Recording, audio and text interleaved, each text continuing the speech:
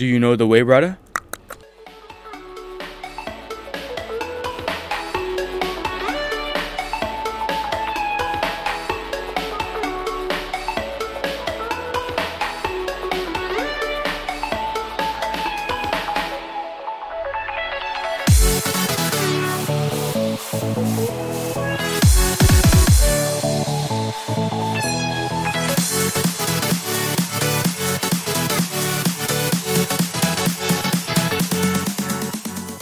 Everyone, and welcome to Anime Club After Dark, the podcast that delves into all things anime, manga, and otaku culture related. I'm your host, Alex, but you can call me Senpai, and joining me tonight, I have our Wizard of Wait What, Chinoda. I don't read light novels. What the hell am I doing here?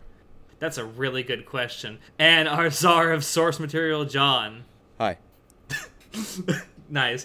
Alright, so we haven't actually recorded since last year. This is our first episode of the year, so there's a couple of news and announcements we kind of want to get into before we talk about what we're going to be talking about tonight, which is light novel anime adaptations.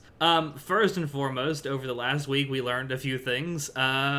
One of those things is that Amazon has decided to discontinue their anime strike service. How do we all feel about this? Fucking thank Lord. They decided to just dissipate it into regular Amazon Video. Like, how fucking dare Amazon decide that they should charge a premium for anime?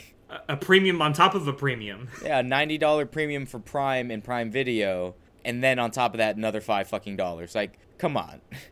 Yeah, I feel the same way, pretty much. I wouldn't mind Amazon strike as a service. It was actually good to have a contender. I always like having more contenders. But don't charge a fucking double paywall. Like, there's a reason your service failed. Now, with that, I hope they learn from it and grow. And we'll see how it turns out. I hope this isn't something that's gonna seen as a bad thing about anime. Just like, this was all Amazon's fault. If they get their shit together, we might be able to have something good, realistically. Yeah, I mean, go ahead, John. To me, the double paywall was a fucking major deal breaker, but also, like, I did not like the UI. I fucking hated it. I was like, this is so garbage. If you're gonna, like, try to charge me a double paywall premium, at least make your UI not bad. At least make it as good as Crunchyroll's. And Crunchyroll's is not even the best, honestly. It's not even that good, to be perfectly honest. No, see, I didn't mind the UI personally. There were some aspects of it that I actually liked. The ability to resize subtitles was great. But my biggest sticking point was the double paywall. And like Chinoda, I didn't mind it being a separate service, like, away from Prime Video, as long as I didn't have to pay extra for it. Or if I could just pay, like, if I were a non-Prime user, I could just pay the $5 or the $10 fee just to have access to that. I didn't mind that particularly. I think, like everyone else, I think it's kind of good that it's gone. One lasting legacy I think it's going to have is that both Amazon and Netflix, too, have kind of added to the fact that licensing fees are skyrocketing. And it's mostly because these two companies have incredibly deep pockets and they could go out and grab whatever they wanted. I'm hoping with one less hand in the pool, it'll kind of go down a little bit, but who knows? I also don't think that Amazon's going to completely get rid of, like, anime entirely on their service. I don't think they're going to go for it as aggressively as they were before, but I definitely think that Amazon will keep licensing anime here and there through Prime Video. I don't think the service is gone, but I don't think Amazon is completely out of the anime game. My worry is due to the fact that now that strike is gone, they won't have as much incentive to buy up more anime. And I would like to see them having a stake in everything as well and provide the competition, because competition is what drives the market. It's true. It's certainly driven the licensing fees up, that's for sure. Holy shit.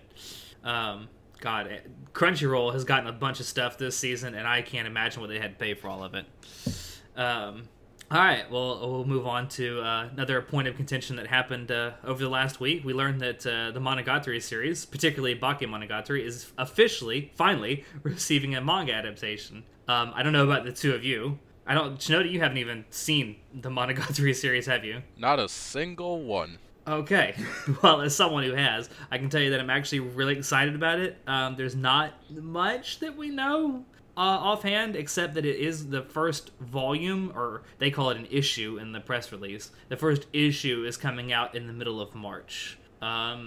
Other than that, there's not much that's known. It's going to follow Bakemonogatari specifically, that we don't know how much. My biggest thing is I'm really hoping that Vothan, who is the illustrator of the light novel series, is actually going to be involved somehow in this manga adaptation. I don't think he will be, but I really hope that he is, because his artwork is absolutely amazing.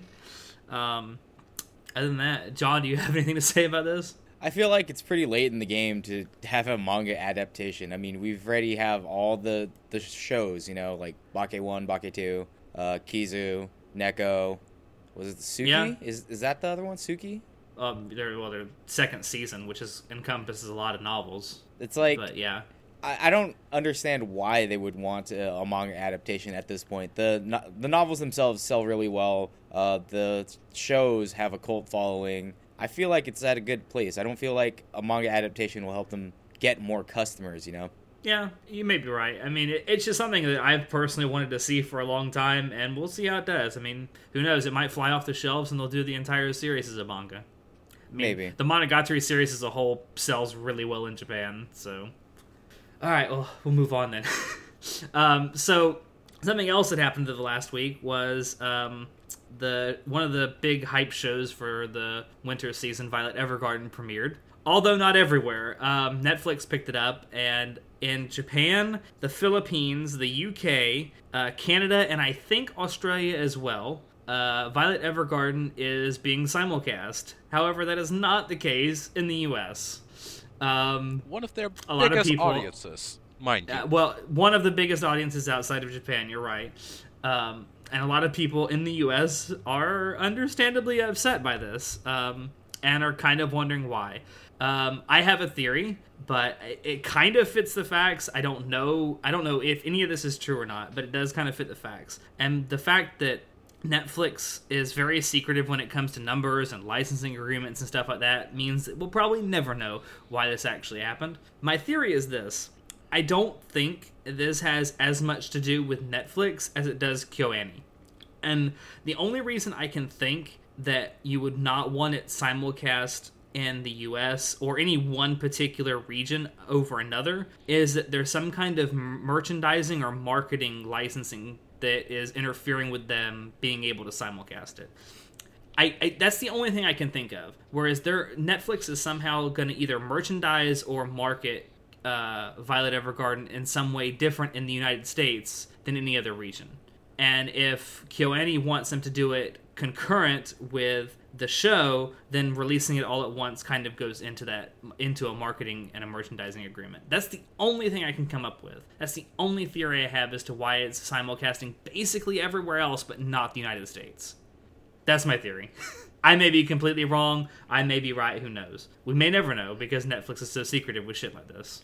All I have I just to know say, that a lot of people are upset. all I have to say about Netflix and them not simulcasting in the U.S. is that to anyone out there that's gonna go to the Seven Seas to watch Violet Evergarden, please support it if it does come out in your area. I want to see it succeed. I want it to have really good numbers. Yeah, you and I have seen the first episode, and we know how good it is. I know how pretty it is. Story-wise, the director explained how he wants the story to proceed and stuff, and I've got a general idea of how it's going to proceed, but I did cry at the first episode, so it's a feels train, and Yeah, that's I'm really definitely- looking forward to it. I'm probably not going to watch it until it comes out in the U.S., quite honestly, because I don't know if it's something I'll rewatch a lot is the problem here, so I'll wait. Okay. I mean, that's fair enough. Something else I can actually mention because it's been confirmed by multiple people across the world that this has actually started a simulcast in. I can say for a fact that they're not simulcasting in the US for dubbing reasons because even in Japan, Violet Evergarden is simulcasting on Netflix with an English dub. What? Episode to episode. So it is already the show has already been dubbed in English. It's already been dubbed in Spanish and Filipino and a bunch of other languages as well. So it's not for a dub reason. I can tell you that for sure.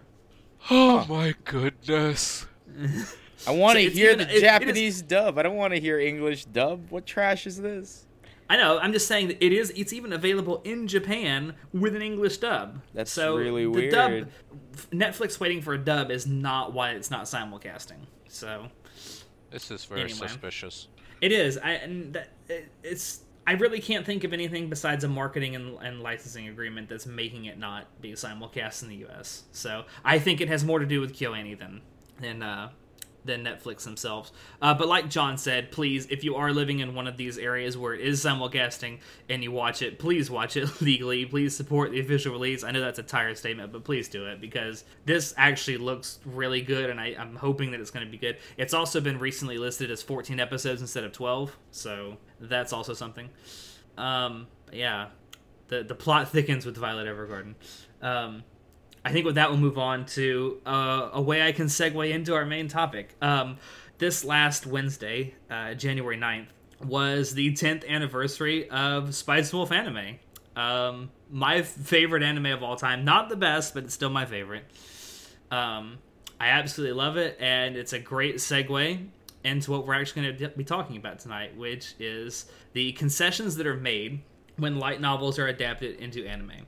I think that John and I both read quite a few light novels. How many are you reading currently? Like 70.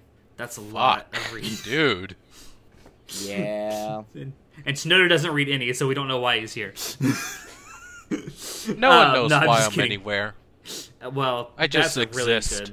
that's a really good point. Yeah, there are definitely concessions that have to be made when you adapt a light novel.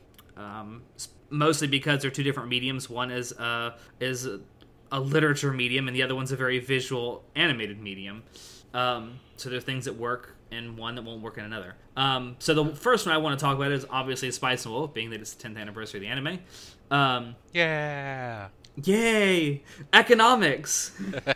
Who wants to take an economics class with me? I will, seriously, in all honesty, if you actually read all volumes of Spice and Wolf, you will get a better economics education than if you actually took an economics class in college. I'm not kidding about that. That's quite depressing. It's actually, well, it can be. Like, it's good and bad, I guess, perspective. Well, it's amazing because the guy that wrote Spice and Wolf, like every other thing he's written has something to do with economics. Like he wrote World End Economica, Billionaire Girl. He's currently working on a VR game for Steam called Project Lux, which I don't really know if it's any economics involved, but he is writing it, so probably. Did this guy have a major in economics or something? Sheesh. I believe that is actually what he went to school for. Oh, okay. Anyway, so with Spice and Wolf being an adaptation of a light novel, there were some concessions that were made. Chief among them is the first season of the anime adapts volumes 1 and 2, whereas season 2 adapts volumes 3 and 5. They completely skipped over volume 4. As someone who's read volume 4, I can say that it's a really good thing in the anime that they did, because it is almost entirely world and character building. They took a lot of ideas that were in volume 4 and kind of meshed them into seasons 1 and 2 kind of sporadically. But they didn't actually adapt any of the story that takes place in volume 4. Also, I would like to point out that there's an anime YouTuber out there called Mother's Basement who actually did an entire 20-minute long video of all the differences between Spice and Wolf's anime and light novel. I highly recommend you go watch it because he actually describes it way better than I ever could, and he goes into enormous detail about some of the stuff that was skipped over. There's a specific part in the first few episodes of the Spice and Wolf anime that are completely anime original that I can see why they did it for the anime, because they wanted a second love interest for Lawrence. So there's this character called Chloe in the anime who doesn't appear anywhere in the novels. In the novels, it's an old friend of his, a guy named I can't remember his name. It starts with a Z. Good lord, thanks memory. It's only my favorite light novel series. Anyway, he's not in any way a love interest, thank God. And it kind of makes it awkward for the anime, but in the light novel, it's very like just friends being friends, like bros being bros. Whereas it's kind of a cringy one-off romance in the anime. But it also serves to illustrate Holo's character a lot, because she has to kind of compete with this one girl who's always going after Lawrence. Other than that, there were a few other big changes between the light novel and the anime. One being, in the light novel, it's made pretty clear that the quote-unquote church that's always being talked about is the Catholic Church. Because there's lots of allusions to, like, the Virgin Mary and Jesus and stuff like that. Whereas in the anime, they take all of the Christian and Catholic references out. Specifically, anytime there's a shot of a church, there's always, in the light novel at least, there's always a giant cross on top of every church. Well, in the anime, they completely take the crosses out. Another one, when Lawrence first meets Holo in the very first volume, he actually describes her as the Virgin Mary, where in the anime, that's completely left out. So yeah, they take out a lot of the Catholic religious references in the anime. I think that was to make it more accessible in Japan, because I don't think that Catholicism is that widespread in Japan. I may be wrong about that, but I'm not sure. I don't remember the exact numbers, but a majority of them are still Shinto. Other than Buddhist. Shinto Buddhism is like 40% or something. Then another 20% are like just agnostic, where they just don't really follow a religion. They just do like cultural stuff. Like they'll still visit the temple for New Year's, the Hatsumode. And I think it's something like 15% or something are still Christian. Yeah, I mean there is a significant, somewhat significant Christian population in Japan. I don't know how many of those are Catholic, but I assume most of them. But yeah, they do take a lot of those Christian religious references out of the anime. I think that actually works to the anime's benefit, because it can literally be any church, anywhere, any religion. So you can like insert religion here, whatever your local hated religion is, just put it in here. Excellent. I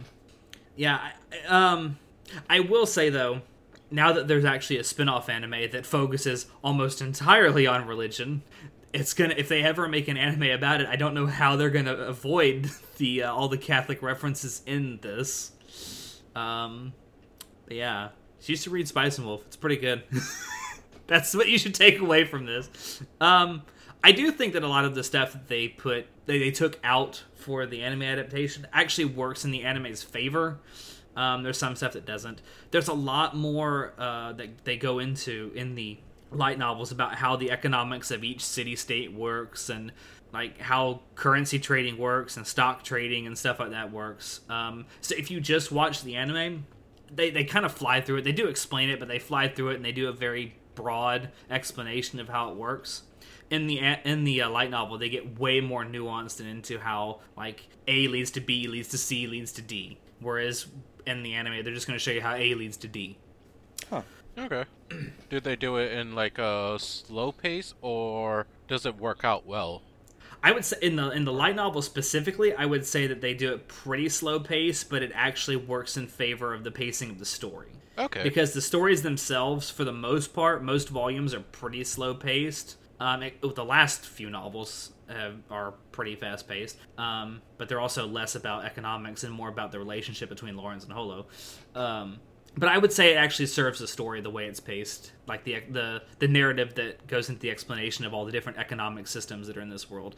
And it's worth pointing out that the story that's being told in Spice and Wolf itself is a pretty good representation of the economics of Middle Ages Europe, because every single city-state has its own system of economics, has its own currency, has its own way of doing business.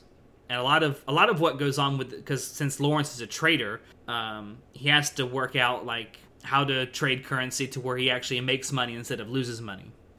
And he's constantly trying to avoid going bankrupt, and he does eventually. Spoilers. Jeez. He does it. It's not for long. Still, spoilers. Scumbag? Well, I mean, we're talking about light novel adaptations, so there's going to be some spoilers. Until I get on it, you'll see. Anyway, yeah, I'm done with Spice. You should really give Spice and Wolf a chance if you never have. It's really, really good.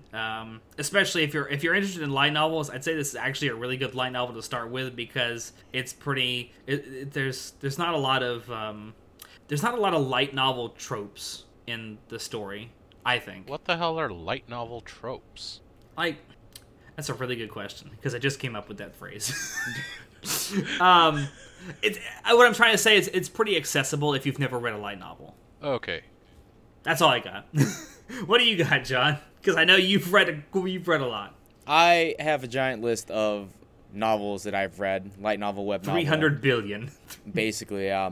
I wanted to talk about something extremely recent, which is Overlord, because season 2 is here, and I watched the first episode, and I'm full of rage because the first half of the season 2 episode is they animate the intermissions that happen between volumes. Like, there's one from volume 7 and another one from volume 9, I believe. But I'm just like, hey, look at these things that you will never fucking cover. Like, what the hell?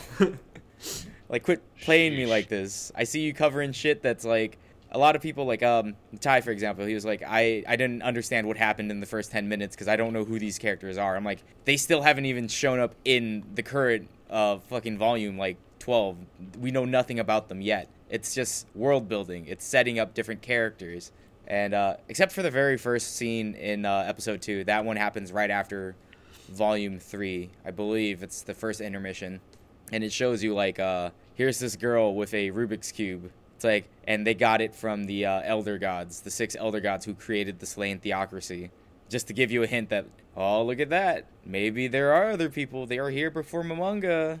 And it's kind of just like, it just hints at that. And then they talk about the guild weapon. The dragon and the adventurer girl talk about the guild weapon. So they know, like, who the gods, the so-called gods are, which are just human players. But obviously, you know, now you know that Momonga isn't the only person that got transported here. So it's like, it sets up a lot of things for the future, which make it even better. But if you just watch the anime, it gives you no context. So you actually have no idea what the fuck is happening. You can kind of just piece it together. Let me ask you something. If you were an anime only watcher, right? Yeah. And what? Because there still hasn't been an episode count announced for this second season. So if it goes to 24 episodes, they could adapt all the way to volume 7 or so, couldn't they? Would they really be likely at the current pace? I'm pretty sure they're just going to adapt up to volume 6. But in the opening, they have shown things that are in volume 7. So maybe they'll go to 7-8 if they actually do get 24 episodes, because there's still no count yet. At least last week when I looked, I didn't see a count. There wasn't one this afternoon, so... Okay, so we still don't know the episode count. If it is 24, they can definitely adapt up to volume 8, and it'll follow what I saw in the opening. However, referencing the opening from season 1 of Overlord, they showed volume 4, the Lizard Men, but they never adapted that. So I don't know how reliable it is to guess based on the opening. That's all just subjective. That's true. What I want to talk about, though, is like, I know for sure they're adapting volume 4, because in the manga series, they did have a little thing where Cocytus was like, finally I get to have a scene where I fight. And I was like, all right, well, that's at the end of volume 4. 100% know that's going to happen. And then they also show, like, volume 5 and 6 stuff happening quite a lot in the opening. So I'm really hoping they'll, at least if it is 12 episodes, they'll adapt 3 volumes as well as they did, like, in season 1.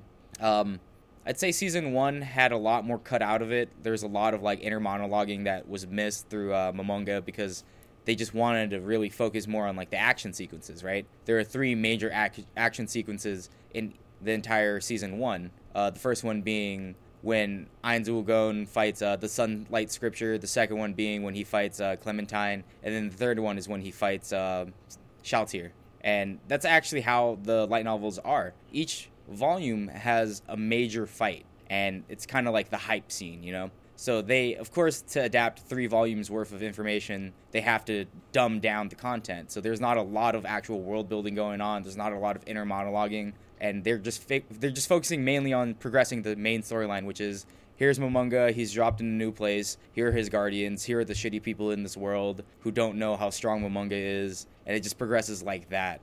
So far, what I've seen from the second episode or the first episode of season 2, I definitely think they're going to follow the same path, which could be good or could be bad.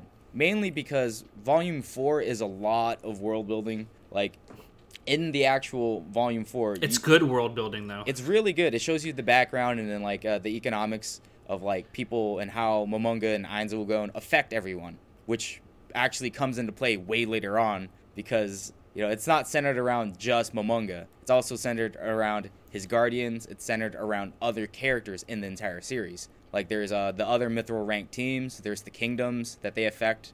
And, like, the first conquest that they'll have will be the Lizardmen in this Lizardmen village. So, in the volume, the first 3/4 of the novel, volume 4, actually just center around all the lizard folk and, like, their villages and how they try to band together. Because if you've seen the first episode of Overlord Season 2, you see the Death Head just roll up and said, we're gonna fucking murder you guys. So now it's like, what the fuck just happened? They need to get together and, like, fight off the major evil. So that's how I feel it's going to go. I don't necessarily think it's going to be a bad thing. The background isn't as important in Volume 4, 5, and 6 as it was in 1, 2, and 3. And the action sequences definitely are amazing. I am concerned that if they do adapt Volume 5 and 6, that 5 and 6 are a two-parter. So generally it's like, you know, one volume is one arc. Well, 5 and 6 are actually the same arc. And the first, Volume 5, is going to be more about Sebas and how he feels about the entire situation. And it focuses more on him. Surprisingly, in the Overlord light novel, it's not actually about Momonga or Ainz. It's actually about everyone else. He's kind of just there in the background. It's actually really funny. He shouldn't be playing a major part in the anime series other than at the end of Volume 4, then obviously at the end of Volume 6. But in Volume 5, if they adapt that, you should not be seeing him very much. He's actually a very background character. It'll be focusing more on Sebas, Solution, Shaltir, all the other Guardians, not just Ainz. So that's what I like, because it really sets up, like, you see how these Guardians view Momonga, how they view, like, their place in the world. It's a different perspective. You would think that Ainz is actually the main character, but he's kind of not. He's kind of just there. It's hilarious. He has the gravitas to be a main character. Well, he's supposed to be the main character, but the light novel does such a great job at building everything else around him, which I feel absolutely. Season 1 did not cover at all. Because everything in Season 1, how he affects everything, comes out after Volume 7. 7, 8, 9 is like when you start seeing things start connecting a lot more. Like the actions that Momonga has and all the fallout of his actions. What happens when he actually saved the first village in Season 1. It actually comes back to that, which is really great about the series. A lot of world building. And I don't think necessarily that they'll need a lot of that world building for Volume 4, 5, and 6 to make it successful. Yeah. I would like to say specifically about the light novel, Volume 4 is amazingly well written.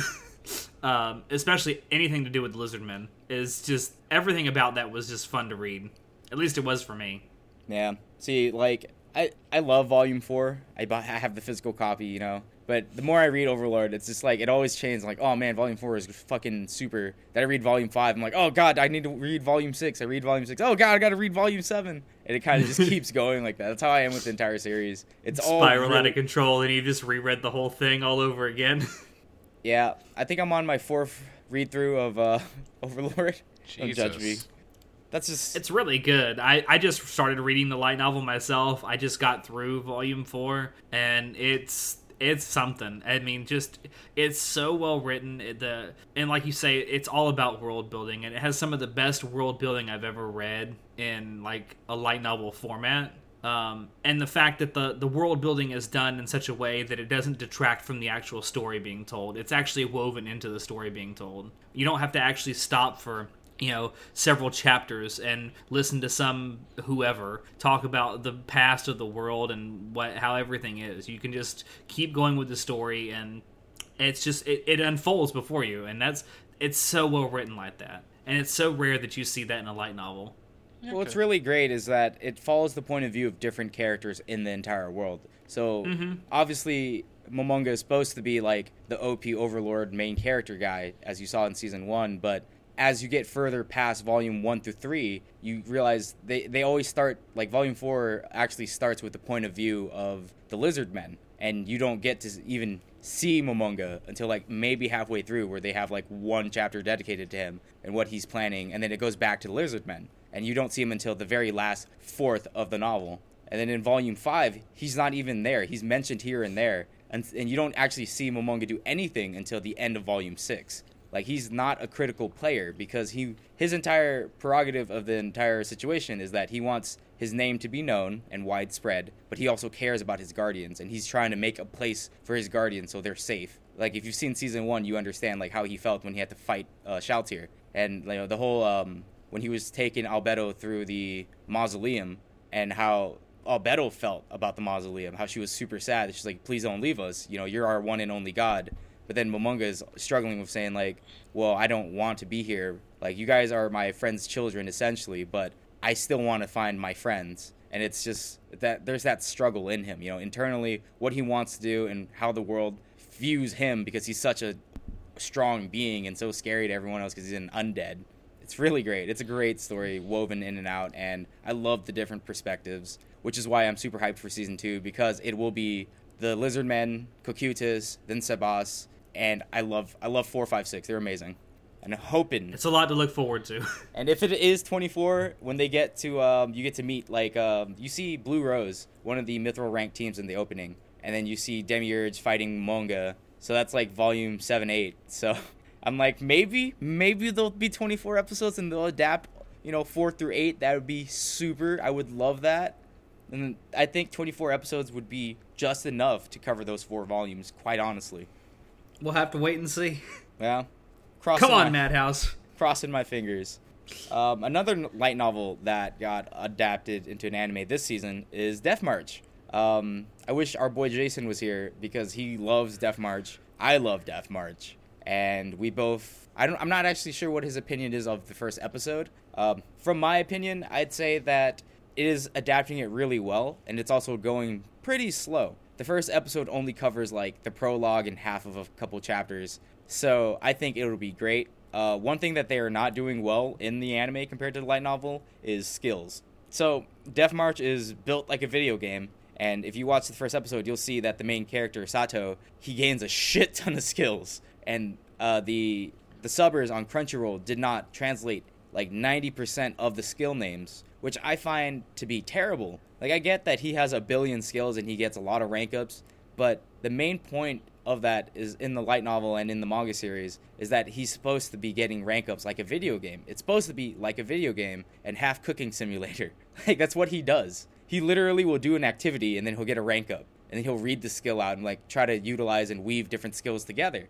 And that's extremely important to know because that's how he becomes super strong. And they're not covering these things? That seems No. kind of lazy. Yeah, that's a lot of complaints that I've seen for Death March's first episode was that, holy shit, they didn't translate any of the on-screen UI for any of his skills or anything. And that, again, is very important to Death March because the main character is playing like a video game, and he treats everything like a video game because he's a video game programmer, And I feel like that's something that they really should translate. Even though I get that there's one scene where he gets a billion skills at once, like literally they're on screen for like 0.75 seconds and they're just scrolling up and down. I don't expect him to translate that, but at least when he pulls up the UI, translate that stuff, right? Or when he gets a new skill rank up, translate that. Because it really plays into Sato's character of how he views everything like a programmer is. He's a video game person, so he understands how he can weave skills together and how to create new skills to make it work better for him in the environment. That's something that I don't think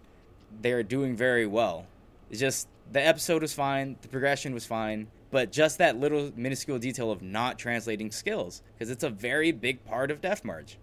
That and lolis. Oh my god. I've heard about the lolis. It's hilarious. So I've seen the lolis. They're cute. the main character guy even says in the first episode, like in the first 10 minutes, I'm not a lolicon. And he's not. Sato is actually not a lolicon. He loves big-breasted women. And I'm really hoping that they mention the curse that he has in the anime, like they do in the manga or in the light novel. It's hilarious. The curse? The curse. I don't want to spoil it, but he has a curse.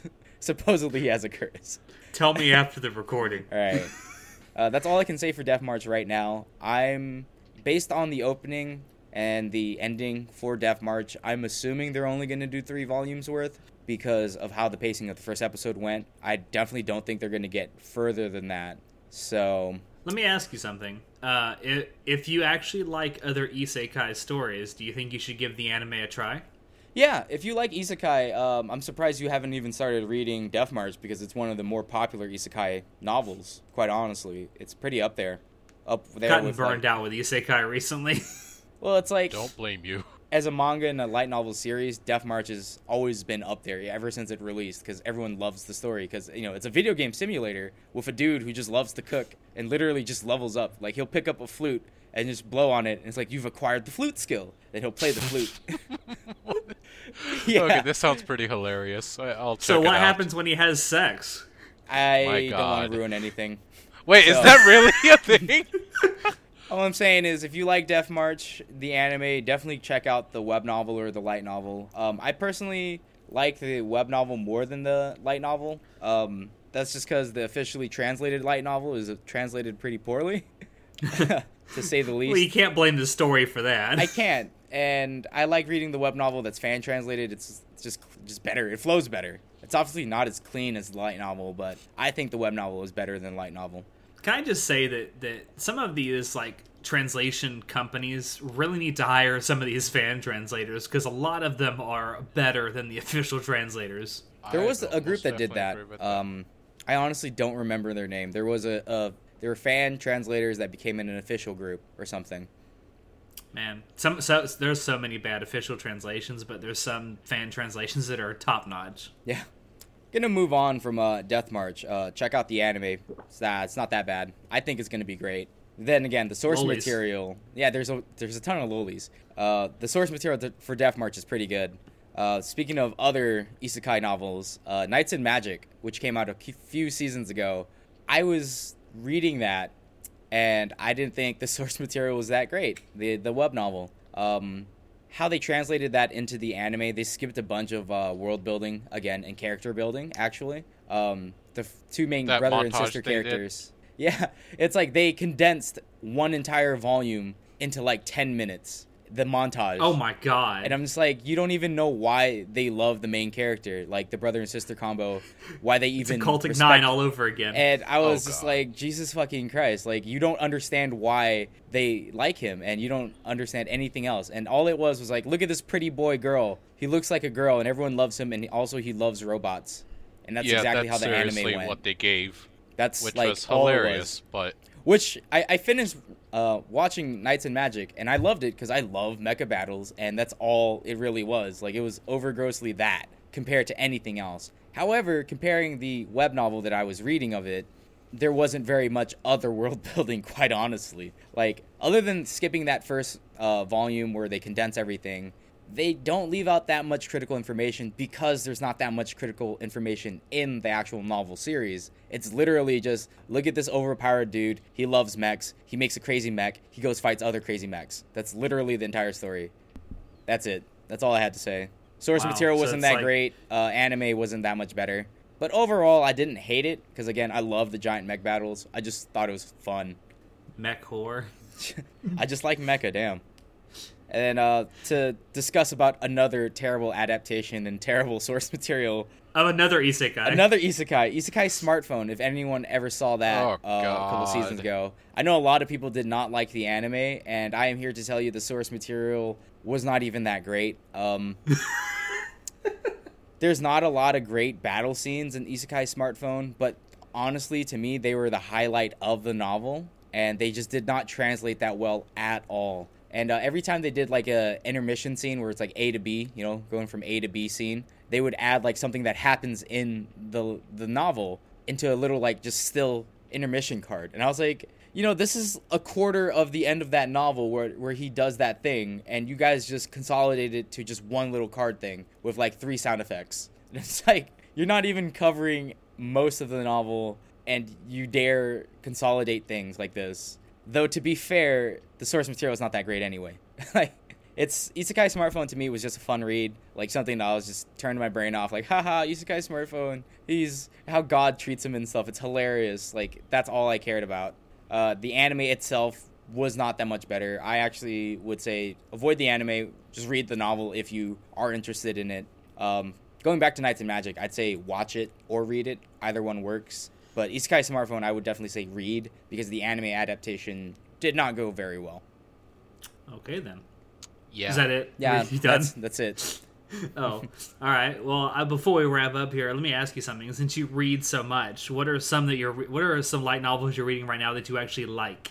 Besides Overlord, obviously. Besides Overlord, Death March, Goblin Kingdom's really good. I love reading that series. I love reading Remonster. If you're really into isekai and overpowered characters, those are good reads. I have a common theme of loving overpowered characters. There was another one, Realized Kingdom or something. A Realist Kingdom that I just picked up a month ago. That's not about an overpowered character, just about some guy who knows how to do politics, and it's fucking fantastic. It's a politics light novel? Yeah, if you like Mao Mao Yusha, Hero Be Mine, I Refuse. Wow, that old, that's a thing. Yeah, that old one. It's old anime. That's really old. I've never even heard of it. If you like that style of political play and it's not just about overpowered characters, it's great. I love Realist Kingdom. I cannot recommend that enough. If you're also new to web novels or light novels in general, I'm trying to remember the name of the first one that I actually marathoned that's actually finished. It's a web novel series. I honestly don't remember what it was called. It was really good, though. It's been a while. I read it like 4 years ago. If Jason was here, maybe he could tell, but for now... give him like two very small details and just be like, yeah, I read that. For now, I'll say Goblin Kingdom, Remonster, Aurelius' Kingdom, just to start off. Well, besides Overlord as well, which I just started reading on your recommendation. Something else that I started reading recently and am nearly caught up on the source, I think, is Grimgar. And that is something that got an anime adaptation a couple of years ago now.